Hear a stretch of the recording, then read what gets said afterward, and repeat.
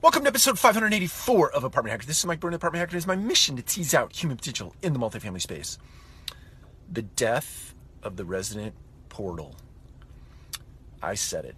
The death of the resident portal. It will be, at some point, real soon, a thing of the past. What will make that a thing of the past? When voice enters the equation in a meaningful way, it negates the reason, or it puts down the reason to even have a resident portal. I imagine a day where every one of our leasing offices across this great nation will not have PCs, will not have monitors on a desk. Everything will be voice activated in your office space. It'll be voice activated in your apartment space.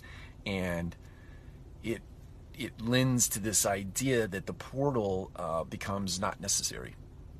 If I want to know what my rent is, I simply say Alexa or Google or Siri or whoever, whatever, Jack, Jill, doesn't matter.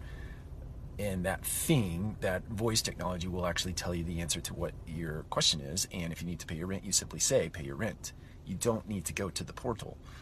So it's interesting. We're in an interesting time in the sense of you're rebuilding websites and you're coming up 3 years from now or 2 years from now, and you're going to retool your websites.